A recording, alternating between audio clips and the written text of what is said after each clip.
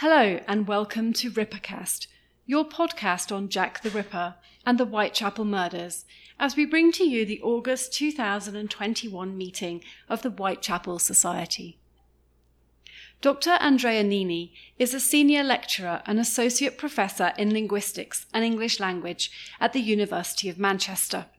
In 2018, Dr. Nini published an authorship analysis of the Jack the Ripper letters in Digital Scholarship in the Humanities, in which he analysed 209 letters and postcards sent to the police and newspapers that claimed to have been written by Jack the Ripper, and concluded that several were journalistic hoaxes, supporting the claims made by Sir Robert Anderson, Macnaghten, and Detective Chief Inspector Littlechild. So, without further ado, let's turn it over to the Whitechapel Society and their special guest, Dr. Andrea Nini. Thank you so much for inviting me. It would have been better to meet you in person. There might be another chance in the future, but unfortunately, that's the life we're living now, but hopefully coming to an end soon. And I have to say, so I was asked by you, by the organizers, whether I was okay with Zoom. My life is entirely on Zoom these days. The exception is that when I teach students, the web cameras are not on, so it's a pleasure to actually see who I'm talking to. So I'll, as you can see on the slides, I'll be talking about forensic linguistics and an analysis using forensic linguistics of the Jack the Ripper letter. And I will firstly begin with a few words about linguistics and forensic linguistics, because I don't assume that you necessarily know any of these two fields. So linguistics could be defined as a scientific study of how human language works. It is not a discipline that studies, for example, handwriting, and it's not necessarily a discipline that focuses on just one language. It's more about studying the properties of language as a whole, as a phenomenon of being of human beings and how it works in society and in the mind and in culture and so on. And for this reason, there are several branches of linguistics. So we can see psycholinguistics or sociolinguistics or neurolinguistics, all looking at language from different perspectives. We could say that there are two kinds of linguistics. There's theoretical linguistics, which is all about understanding how these things work. And then there's applied linguistics, where all of that knowledge is used to solve real-world problems. And what kind of problems do we find that we can solve with linguistics? Well, there are some clinical problems, so problems with speech, for example, or rehabilitation of speech, right? That's a problem for which linguistics can provide certain solutions. Education, how to improve language teaching, for example, and forensic. Okay, that's one of the possible applications. And so the forensic applications of linguistics are all of the applications of linguistics to forensic problems, so to legal or evidential problems. And I will show you some examples. So first of all, we can say that forensic linguistics, as I said before, it's either the study of the language of the law. So for example, if we use English differently when we are just imagine yourself speaking in court, or if you're reading a legal document, the language of that legal document would be very different from a newspaper article or other forms of English language. Or to study language when it becomes evidence. So it's possible, for example, that a crime has been committed and a text, like a text message, was involved in this crime, and that becomes evidence. Other examples of that could be a phone call, right? So if someone makes a bomb threat on the phone, that's language that becomes evidence. So linguistics can provide help in terms of extracting forensic evidence from this data. So examples of that are, so it doesn't have to be criminal, right? So for example, one thing is interpretation of meanings. There might be a dispute over the meaning of a word or a phrase in a contract, right? So that's, and one party could call a linguist to testify on the meaning of the ordinary meaning of a certain word or phrase in a document. Trademark disputes are also can belong to forensic linguistics, because trademark is literally a piece of language that someone owns. And so when there are trademark disputes, often it's all about whether two trademarks can be confused or not. So a linguist can testify on these issues. As I explained before, if there is a bomb threat, so when it comes down to a voice of a person, then forensic phonetics offers solutions, for example, in terms of recognizing whether the same person that made this threatening bomb threat is one of the the suspect that has been arrested or another suspect. And finally, my area of expertise, which is disputed authorship of documents. So let's say that we have a text here. This is one of the infamous Zodiac letters, and we don't know who wrote it, of course, and it could be either a text that is committing a crime, for example, a threatening letter, or a letter like this one that is admitting to a murder. Or it could be even a text that is not committing a crime, like an email or a text message that somehow, for example, connects a person to a certain place, so that it has any evidential value for an investigation or court trial. Now, if suspects are present in such an investigation, and it's possible to collect their writings, then what a forensic linguist can do is they can look at the language used. So again, not handwriting analysis, that's another forensic field. So I'm talking about the words and grammatical constructions used, and express the likelihood that one of these two suspects, for example, could have been or could have not been the author of the disputed text.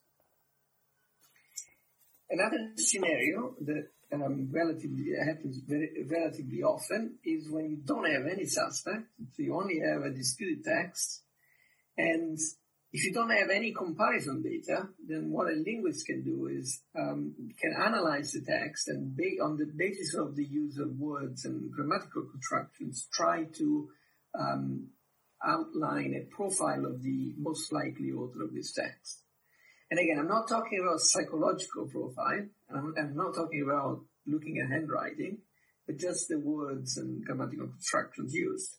For example, you're all familiar with with dialect words, right? So if someone says something in a certain way, then you might be fairly confident that they are from a specific area of the UK. With voice, you can use accent as well, right? As a way to get clues about a person's demographics. But you can do the same with written language. It tends to be more difficult than with voice some time ago.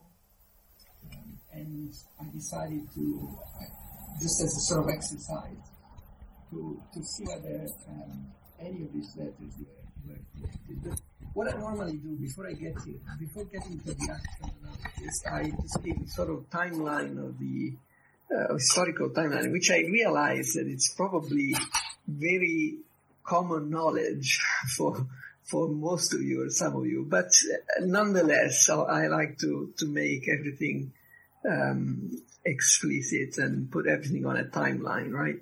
So we are talking about Whitechapel, London, where all of these events happened. And so we have, I don't have to delve too much into detail here, I think, because you probably know these key events. But so on 7th of August, which is actually today, in 1888, Martha Taber was murdered, which some argued could have been one of the first murders of Jack the Ripper. Then we have 31st of August, Marianne Nichols, Annie Chapman, 8th of September. And then at this point, the important part for us is that on the 27th of September, that's when the Dear Boss letter was received. And this is the Dear Boss letter, which probably most of you are already familiar with. So it's the prototypical Jack the Ripper letter. Starts with Dear Boss. It admits that whoever the author of this letter was responsible for these murders, and then famously says that next one I do, I will send the year. Okay, and actually, if I'm not mistaken, this is also the one that says that there will be a double event. And most importantly, this is where the name Jack the Ripper comes from. Again, I don't think this is anything new to you, I guess, but it would be interesting to then have a conversation about these things later on. So on the 27th of September, this is when the name Jack the Ripper comes into public domain, let's say. Actually, at this point, the letter was received by the Central News Agency in London, and it was not public yet. Then after that, we have the double event where Elizabeth Stride and Catherine Eddowes were murdered in the same night. And after that, on the 1st of October, we have the Sausage Jackie postcard, which was received again by the Central News Agency. And it famously said that there was no time to send the year, right? But a piece of the year was partially cut and it was found next to the victim, if I remember correctly. And so the police at this point, the police originally thought that Dear Boss was a hoax. At this point, they started to change their mind, that there could have been something useful in these letters. Then on the 2nd of October, we have the so-called Whitehall mystery, which, again, you might be familiar with or not. So again, if I remember correctly, that's a torso of a woman that was found in Whitehall. And to the best of my knowledge, up to this day, there's no, it's a crime that has not been solved, and that potentially could be linked to this series of events as well, or at least, I'll discuss that better later on, but let's keep this in mind for now.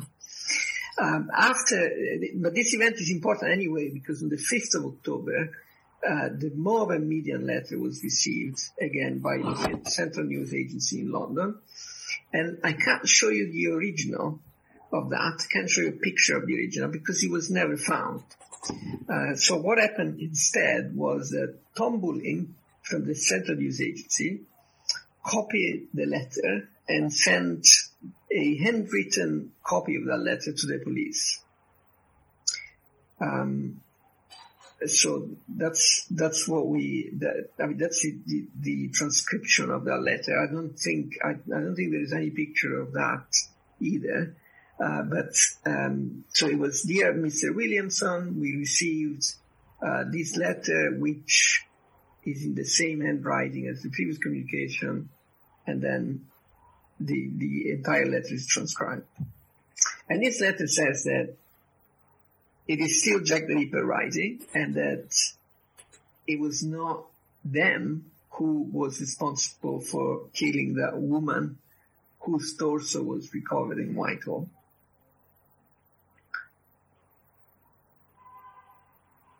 On the 16th of October, the very famous From Hell letter was received.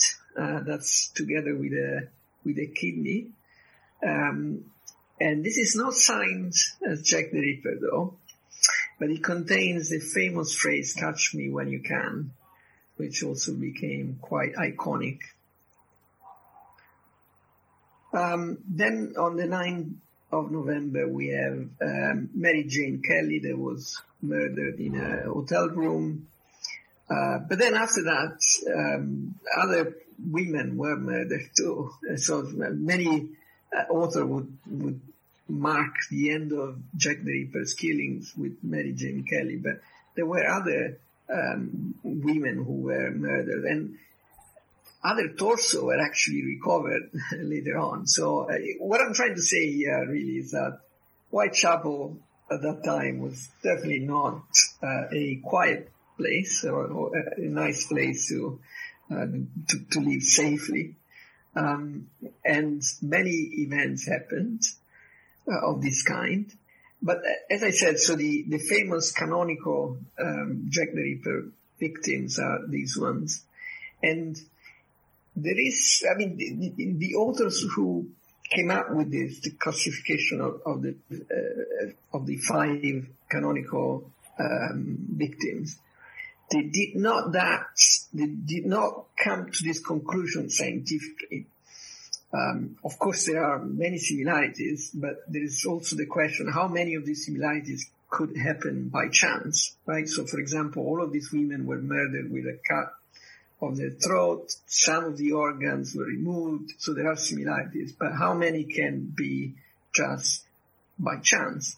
And there is this academic paper here that is the only other academic paper that I could find on the Jack the Ripper case, which actually answers this question.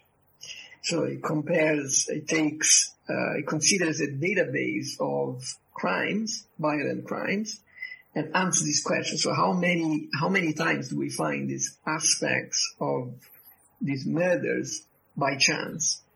And their answer is that it is actually quite idiosyncratic. It's not very common to find all of these elements together. And by going with this analysis, it would be possible to connect these 5 murders, but also I think it's 7 murders. That's how many they can connect, potentially from the same perpetrator.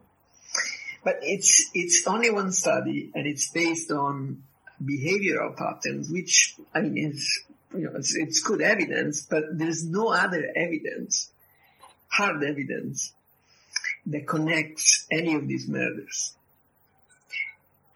So what we call Jack the Ripper could have been a gang, or could it be multiple murders? So after the double event, the police decided to publish the Dear Boss and the Sausage Jackie, the Dear Boss letter and the Sausage Jackie postcard, because even though they believed that it was a hoax, there were not many clues available, so they decided to just make it public. And before that point, only 4 letters were received. So 2 are the Dear Boss letter and Sausage Jackie, plus 2 more. After that point, 130 Jack the Ripper letters were received by various recipients. So mostly it was newspapers and the police, but anyone could have received a Jack the Ripper letter at that point. If you didn't like your neighbor, you could have sent them a Jack the Ripper letter. I'm not saying this is probably not very common, so something happened very commonly, but there is evidence of that. These things happen. So the Jack the Ripper letters were used very creatively, and yes, some of them were jokes. Most of them are clearly hoaxes, and they were received all over the country, not just in London. So there are almost anywhere in the UK, even including Scotland. Right.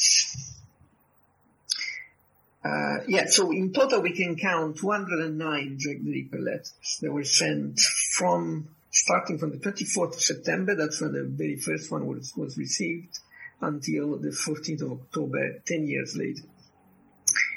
And so for now, we will call the pre-publication letters all those letters that were received before the police published Dear Boss and First Check. And then all the other ones are the post-publication letters. Now, as I was saying before, it is arguable that the reason why we still talk about Jack the Ripper and not the torso killer is not because of how gruesome those crimes were or the fact that the perpetrator was never caught, but it is because we have a name for him. And we have this personality that comes through the letters and so travels in time and gets to us, which is still in our imagination.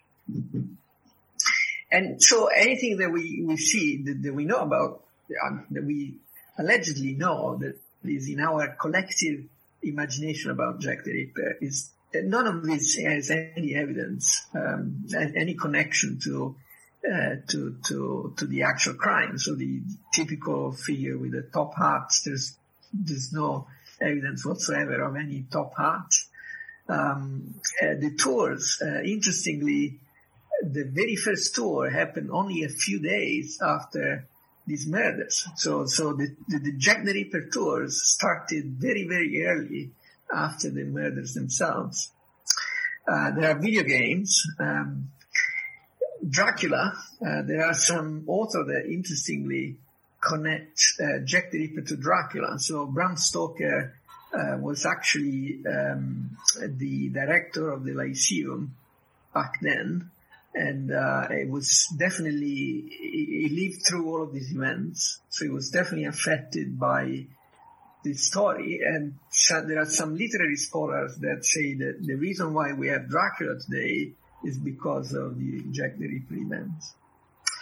We have movies and the London Dungeon, the Jack the Ripper Museum, which I think is closed now, right? So they closed it down. And of course there's a book every couple of months or so. This is 2018, but I bet that there have been plenty more in the last few years. So all of this is based on speculations, but the point I'm making here is that the reason why we still talk about it is because of the letters, because there are many other gruesome, horrible murders and where no one was caught, and we have forgotten about them.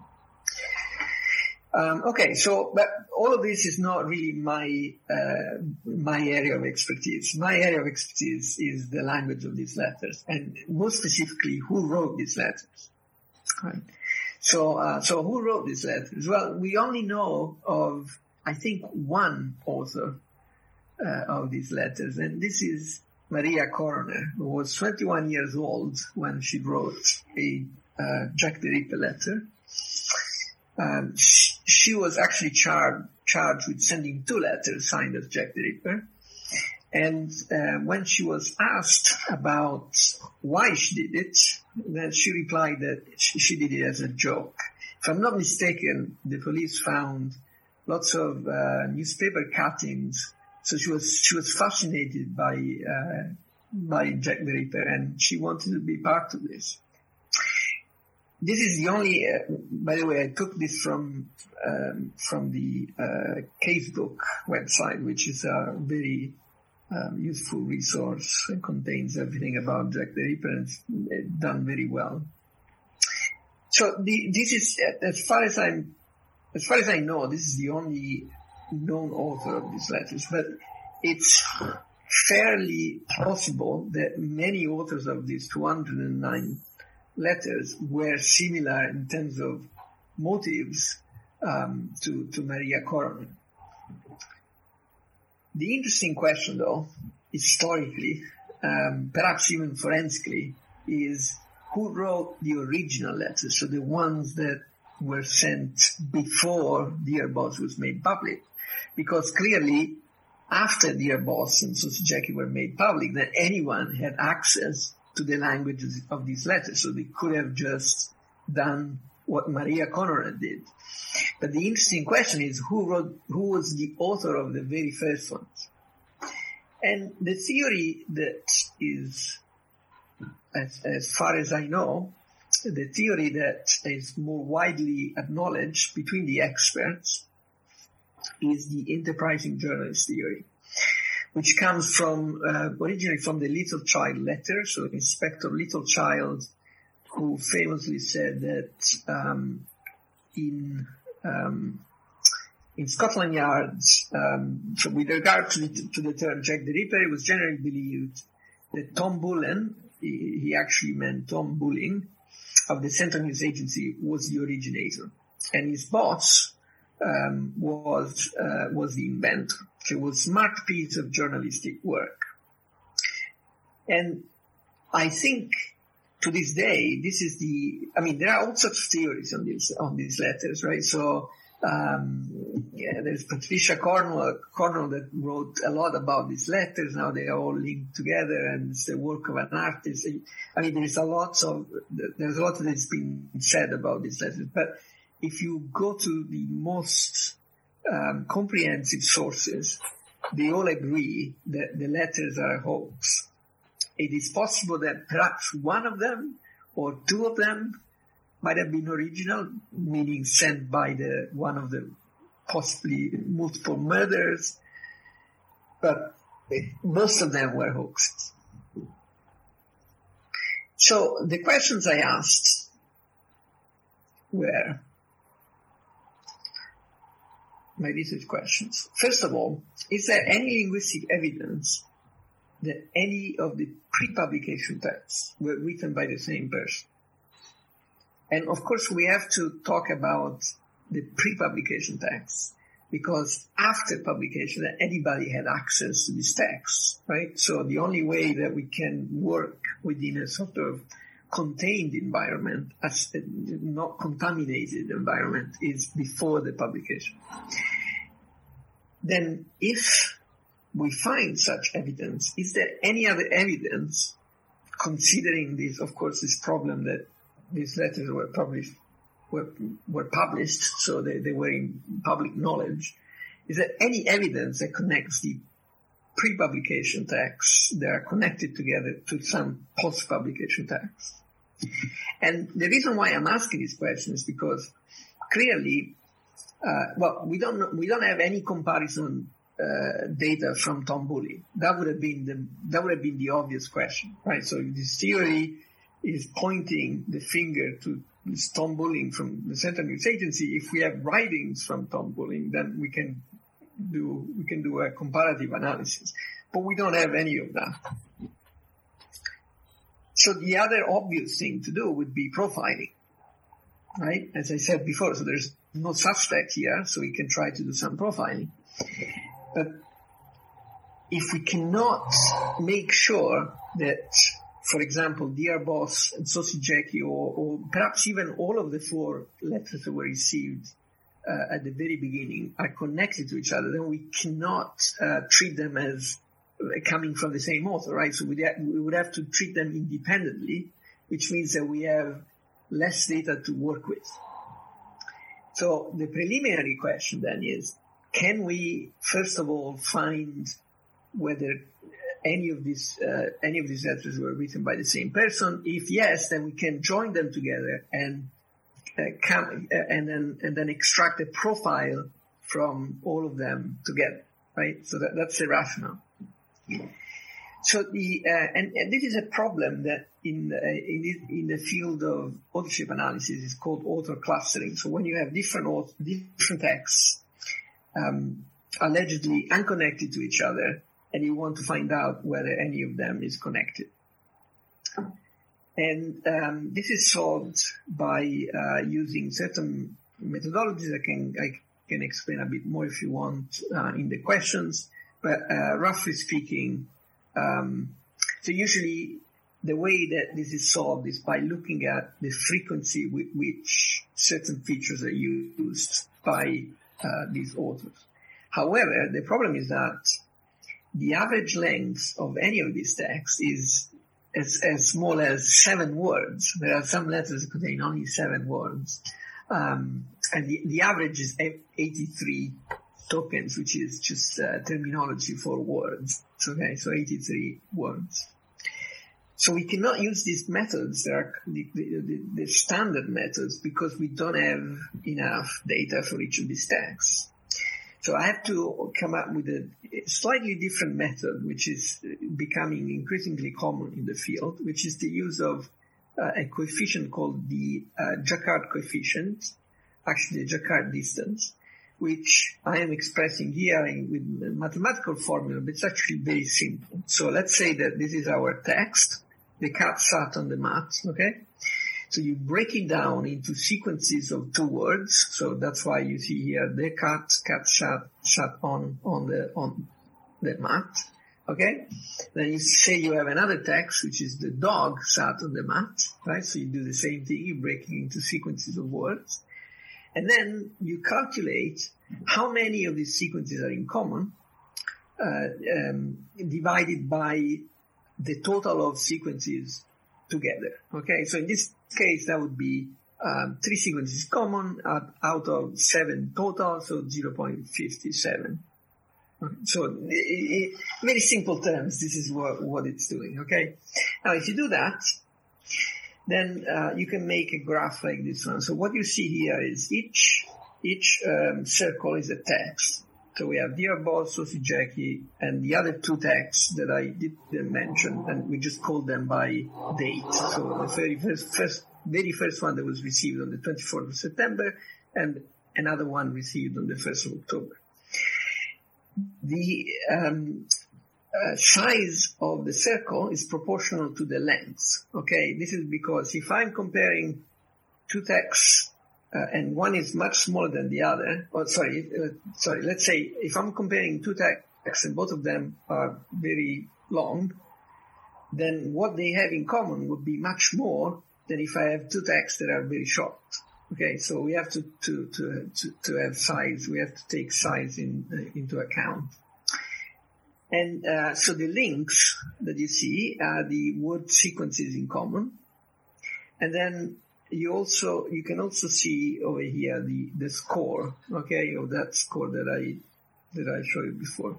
So you see, for example, that these 2 letters they do not have much in common. They only have 1 word sequence, and the score is very low. It's approximately 1. So it goes the other way because it measures distance, right? So they are very distant, which means that they are not very similar. And kind of around the same thing with Dear Boss and the other 2. So they don't have much in common. But then look at Saucy Jackie and Dear Boss, right? So they are much more similar than the other 2, the other possible pairings. And they have all of these sequences in common. So just keep that in mind. So we'll explore these similarities very soon. But let's say that I now do the same thing I've done here, but with all of the 209 texts. Then what you get is something like this. So it's basically this is it's a tree, right? I'm just making it look like a circle, because if it was a tree, you wouldn't be able to read all of the text at the bottom because it would be very small, right? So the way you read it is you start from the center and say, okay, this is one branch of the tree.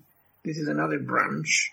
And the similarity is not given by the physical proximity. So, for example, these 2 texts here, they're not very similar to each other just because they are close to each other. But you have to follow the branch, right? So these 2 belongs together, and there is this other branch, and these 2 belongs together, and so on. So, of course, it's a lot of information to take in one, but doesn't matter. I mean, the reason why I want to show it to you is because, as you can see here, similarly to what I was saying before, is that the 2 earliest pre-publication letters belong to this family here, whereas all of the letters sent to the Central News Agency belong to this family here. Okay, so they are very similar to each other. The from her letter is here, is in this other family. But please bear in mind that, the distance is given by the branches of the tree, right? So the fact that they are in common, they are next to each other, doesn't really mean much. Okay, so we know that statistically speaking, these letters are similar, but this is not enough for forensic evidence. So similarity is only one component of any forensic evidence. So it doesn't matter, it can be blood patterns or firearms evidence or fingerprint or whatever. So similarity is only one aspect. The other aspect you have to take into account is typicality. So how rare are these similarities, right? Because I can say the murderer has brown hair, right? And this suspect has brown hair. So they are similar. How rare is this similarity, right? It's different if I say, we know that the murderer has red hair and this suspect here has red hair, right? So that makes it more distinct. So in other words, we have to quantify how distinctive these similarities are. And to do that, we can use databases of language in the 19th century. The technical name of these databases is corpus. So, for example, the 19th century section of the Corpus of Historical American English that contains 132 million words, or the Corpus of Late Modern English Texts that goes from 1700 to 20th century, which is 34 million words, or even is a very nice corpus, the Old Bailey corpus, that contains the proceedings of the Old Bailey from the 1700 until the 20th century. So we can use all of this data to understand to what extent these similarities are distinctive. So these are all the similarities that we see between Dear Boss and Saucy Jackie. And the brackets and all of that, that's a syntactic analysis, a grammatical analysis of these patterns, okay? So, for example, a bit. So these two letters share a bit. This is not distinctive. It's a very common grammatical construction in English. It was in the 19th century, so actually it's not important. Same for I gave, or I got, or to get. This is just English. I mean, the only thing it's telling us is that both of the authors can write in English. Then we have till I. So both of these letters use till as opposed to until. Okay, so this is a similarity, but how distinctive is that? Well, it turns out that it's actually not very distinctive. Till has always been very common in English. And it's actually not a truncation of until. It's two different words. No time to squeal and no time to get ears. Well, this is somehow, it's not as common as get or got or give, but we cannot really extract any useful information from that, really, by looking at this data. Another interesting one is to work, meaning to kill. Okay, so I want to get to work till I got to work again, meaning to kill. This is probably distinctive, but there is no way that anyone, me or any of my students, can go through millions of instances of work in 19th century data to find out how distinctive it was. And even if we did, maybe the results would still be questionable. That leads us to the last one. So this keep this letter back till I do. And thanks for keeping last letter back till I got to work. How distinctive is that? Well, it turns out that it doesn't exist outside of these two texts. So this sequence of words, letter back till I, if now, I mean, we are not in, one of the advantages we are not in the pub is that you have got your computer there. So if you want to try this, you just go on Google type letter dactyli within inverted commas so that you will search for that string exactly. And you will see that it will only return Jack the Ripper. So in other words, this sequence of words, even though it has nothing to do with Jack the Ripper, of course, if the sequence contained Jack the Ripper, right, I mean, that's what you would expect. But it has nothing to do with that. It's just a sequence of words that tends to be unique to these two texts. It's like really like a fingerprint that connects these two texts. Now, because we know that these two texts were sent before the texts were made public, it means that it's not that someone could have just copied the sequence of words, okay? Then what we can conclude is that there is solid linguistic evidence that these two texts were written by the same person. And the other reason why we know that it's not something that someone copied is because the sequence of words is also unique compared to the rest of the 209 letters. So none of the hoaxers so those people who were trying to be like Jack the Ripper did not write the sequence either. So now that we can connect these two texts, can we find any evidence that connects these two texts to any other text that was sent afterwards? Which is much more difficult. It's a much more difficult task because there is this confounding problem that someone could have just copied the language, right? Well, let's begin with the texts that are the closest as possible to both Dear Boss and Saucy Jackie. And so what you see here, let me just explain it. So this is distance. Okay, so in other words, the closer to the bottom, the more similar it is. So one means that it's completely dissimilar, right?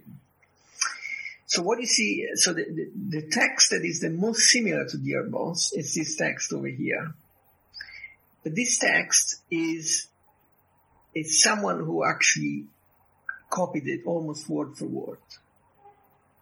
So we can compare the two texts. They have like huge chunks of language that is copied word for word. So we know that even though they are very similar, this is because it's an act of plagiarism, really. So we can exclude it.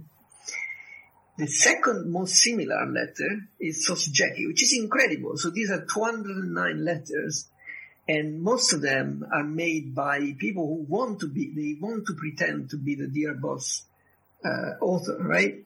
And still, the most similar is Saucy Jackie. But then close to that, as you can see, we find the Mob and Median letter. Now, what about Saucy Jackie? What letters are the most similar to Saucy Jackie? The most similar letter to Saucy Jackie is actually the Mob and Median letter, out of the 209. And then after that, it's Dear Boss. So in other words, there is statistical evidence here that connects Dear Boss, Saucy Jackie, and Mob and Median.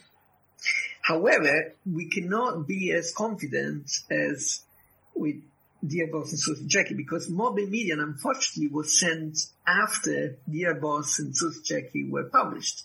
So we cannot exclude that one of the hoaxers is incredibly skilled in copying, in assuming someone else's identity, and being able to fake being the actual author of Dear Boss. But anyway, so this is the quantitative evidence. What about the similarity, the distinctiveness, right? Well, so what you see here is, again, it's a list of similarities either between Dear Boss or Saucy Jackie and Mob and Median, okay? So again, we find things that we are absolutely not interested in. Things like a bit, Jackie's, I do, the police, okay? Even though the police is an interesting one, maybe I can tell you more about this in the Q&A session, but actually most of the other letters the hoaxers call the police not the police. They call them pigs. They call them cops. They call them coppers. But very rarely they call them the police or police officers even, which is even more polite. So it is a similarity, but it's arguable. So for now we can exclude it. Then we find that Dear Boss and Median, both of them use my work to indicate to kill. But we cannot treat this as a distinctive similarity because at this point in time, this saying, or my work, was already popular. It was already associated with Jack the Ripper. So people knew about this way of speaking. This is Jack the Ripper speaking, right? So we have to exclude it. Similarly, for example, we see that in 14 other Jack the Ripper texts. We find people saying my work. Groundwork, again, same idea. This became quite iconic of Jack the Ripper. We find it in only 3 other Jack the Ripper texts, but this is evidence that it was already in the public domain. Same with Ha Ha, which is found in 8 other Jack the Ripper texts, and of course, Dear Old Boss, which became iconic, and we find in 55 other Jack the Ripper texts. Well, what is left here? It's the last 2, and this one is very similar to what we saw before. This time, it's not keep this. The sequence is not back till I, and it's slightly different. So what we see in Median is keep this back till 3 are wiped out. So keep this letter back till I do more work.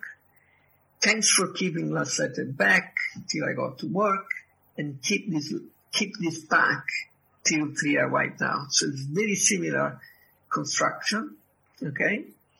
And then another one here, which is common between Sosy-Jackie and Median, which is Sosy-Jackie's work tomorrow, double event this time, and in Median it's must get to work tomorrow, treble event this time. And none of these, again, these are again unique.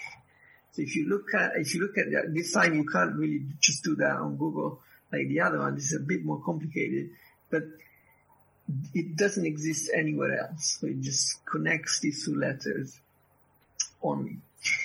But we cannot reach the same conclusion as before, okay? Because now anyone could have had access to Dear Boss, and potentially we cannot exclude the possibility that someone who was particularly skilled in impersonating the language of another person that could have done this. Although I would argue it's quite unlikely. Just to give you an idea as to why these similarities are important, okay? So let's examine this construction in more detail. So we have keep this letter back till I, thanks for keeping last letter back till I, and keep this back till 3 are wiped out. So in grammatical terms, what this means is that what they have in common is the use of the word keep, then this or last, then letter, then back, then till and I. So in other words, in grammatical terms, they share the use of this lexeme, keep, then the semantics of letter, so the meaning, so keep a letter, back, which is part of the same verb, and then a subordinate clause that starts with till, okay? So this construction is the result of a series of choices, if you think about it, right? So let's say that you have this meaning that you want to convey, which is don't send these letters until something happens. This is the meaning that you want to convey, right? How do I do that? Well, I have several verbs that I can use to do that. So I can use keep only, keep back, withhold, hold back, hold out. So there are different possibilities, right? Then let's say that you choose keep back. What do? Do you put the object after keep, or do you put you put the particle after keep? So in other words, do I say keep back this letter, or do I say keep this letter back? Right? What do you put back? Let's say that you put back at the end.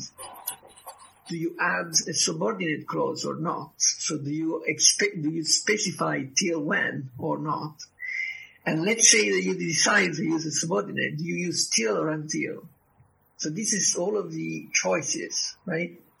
So this particular author made these choices. So what we want to know is how common are all these choices, right? And we can go back to our data sets. We can also add more data, including the Jack the Ripper corpus too. And I'll show you some detail here. But the results are on average, even talking about the verbs, what verb do you use to express this meaning? In about 40% of the instances found, it's withhold. You say you withhold a letter as opposed to keep back. Keep back comes as second, okay? Not too far away from just keep. Keep this letter.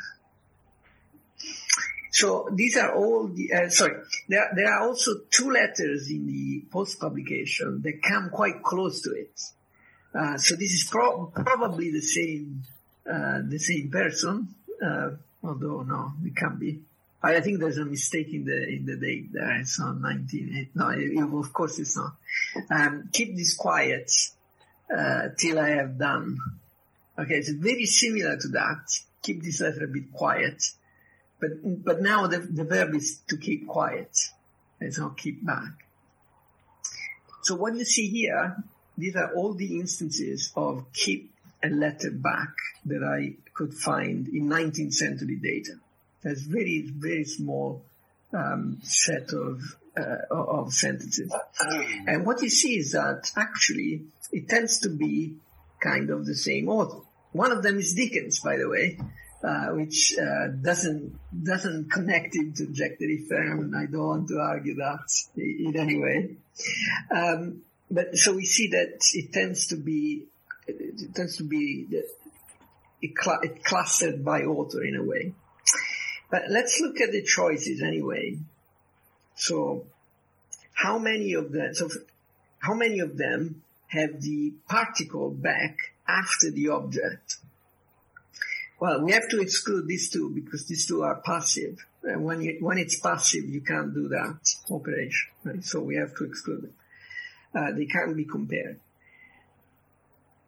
You have to remove all of that because those ones they're using back immediately after keep, right? So they are not making the same decision as the author of those letters. And how many of them have a subordinate clause, so till something happens? It's only one, actually. And it does use till, okay? So it's actually similar to Dear Boss, but it uses a pronoun. And that's a problem because when there is a pronoun, we cannot switch it back. So you can't say to keep back it. So when you use a pronoun, it has to come after the verb. So in other words, we should have, the thing to do would be to exclude it really. Which means that essentially there is no other attested example of this construction in 19th century English that we know of. It doesn't mean, for sure that people said that, but it was very rare. This is evidence that it was very rare. So going back to our questions then, the answer to the second question is that there is evidence that Moby Median, who happens to have been sent to the Central News Agency as well, a thing that I did not know until after I've done my analysis. It was only then that I realized that actually these three letters were all sent to the Central News Agency, and they are the only three letters that were sent to the Central News Agency. No other letter has been sent to them before or after publication. But the evidence is less strong because Moby Median is a post-publication letter. So what conclusions can we draw for the historians or for the detectives, say? Well, this is new evidence. It's not evidence that will help catching or identifying the murderer, but it is forensic evidence that is relevant to the case. But in real life forensic work, the forensic expert does not draw conclusion regarding the outcome of the case. The forensic expert only expresses an opinion about a particular aspect of the case, and then it's up to the trier of facts to determine whether someone is guilty or not. Similarly, in this case, it's up to the historians to make sense of this evidence. So I cannot go beyond what I've done. I can speculate, of course, but it's not my expertise to go beyond that. So Evans and Skinner, which is the book from where I got the letters, says that if this communication of Moby Median is correctly attributed to the same source as the others, it tends to detract from the veracity of its predecessors. And this is because Moby Median is all of a sudden starts to talk about religious facts, and it has a theme, a set of themes actually, which makes it very unlike the other two. But again, this is really just speculation. To me, what I always say is that to me the question is not who was Jack the Ripper, but who created Jack the Ripper. Assuming that the reason why we still talk about Jack the Ripper is the character of this persona that comes from the letter, then the real question is who created that persona. I can say a few words about what the conclusions are for people like us, for people in linguistics and forensic linguistics. Well, if we assume that this analysis is correct, and those letters were actually written by the same person, then this answers a question which we are wondering about in linguistics, which is, do unique grammatical constructions exist? So there are things that, in other words, that only one person, only you say in a particular way, okay? And to what extent is this phenomenon widespread? So, for example, we see that this sequence is virtually unique in billions of words. So, Google contains billions of words. I checked in modern corpora that contains billions of words. So it's like entire libraries, and you don't find this word sequence. This construction is possibly unique, or at least very, very uncommon. And this is despite you had 200 hoaxers, potentially 200 people that were trying to be Jack the Ripper. I mean, none of them actually got that, right? And if it was so distinctive, so the real way to be Jack the Ripper would be to use letter back till I, because that would immediately point to you if you wanted to pretend to be Jack the Ripper. Of course, it's not a salient feature. When we read those letters, we think that it's a common word sequence, but it's actually not. So in terms of forensic linguistics, it's like having an experiment here, right? So you have more than 200 people trying to imitate the language of a person, and they fail, right? So it's almost like an experiment. So it's a very nice data set to answer certain questions that we might have about impersonating someone. And also, because we have all of these, set of hoaxes, most of them are definitely hoaxes, then maybe this data set can tell us something about what makes a particular text actually from the killer or not. Because, for example, for the Zodiac letters, we know that they were written by the actual killer just because they contain information that only the killer would have known, right? But is there anything in the way the language is used in this text that can actually also help us distinguish real ones from fake ones? And of course, it's an open question. We don't really have an answer to that. But I think the Jack the Ripper corpus, so this data set of letters, could become important for that. And also, we know that even modern killers used language from these letters. So the Yorkshire Ripper, for example, I don't know if surely you must know about it. So the hoaxer, the Yorkshire Ripper hoaxer, sent letters that were inspired by the Dear Boss letter. So, in modern cases, there's still, they have this baggage of cultural baggage they're still taking with them to this day. Okay, so that's everything I wanted to say, and I just if you want to read more, then the academic article. So it's not for a lay audience; it's technical, but largely accessible, and it's free. You can find it online, and you can even just download all of the letters if you want to play with them. If you go on my website. Thank you very much. And that was Dr. Andrea Nini from the August 2021 meeting of the Whitechapel Society. We would like to thank Dr. Nini, Steve Ratty, and the entire committee of the Whitechapel Society for making the release of this talk possible. For more information on the Whitechapel Society, please visit their website, whitechapelsociety.com, where you'll find out how to become a member, get information about their future meetings, purchase books, and subscribe to their Whitechapel Society journal. We are a podcast sponsored and hosted by casebook.org, where you will find over 200 roundtable discussions, author interviews, and conference presentations all about Jack the Ripper and Victorian crime, society, and history. If you have any comments or questions about our podcasts, feel free to find us on the Casebook message boards or on Twitter and Facebook by searching for Rippercast.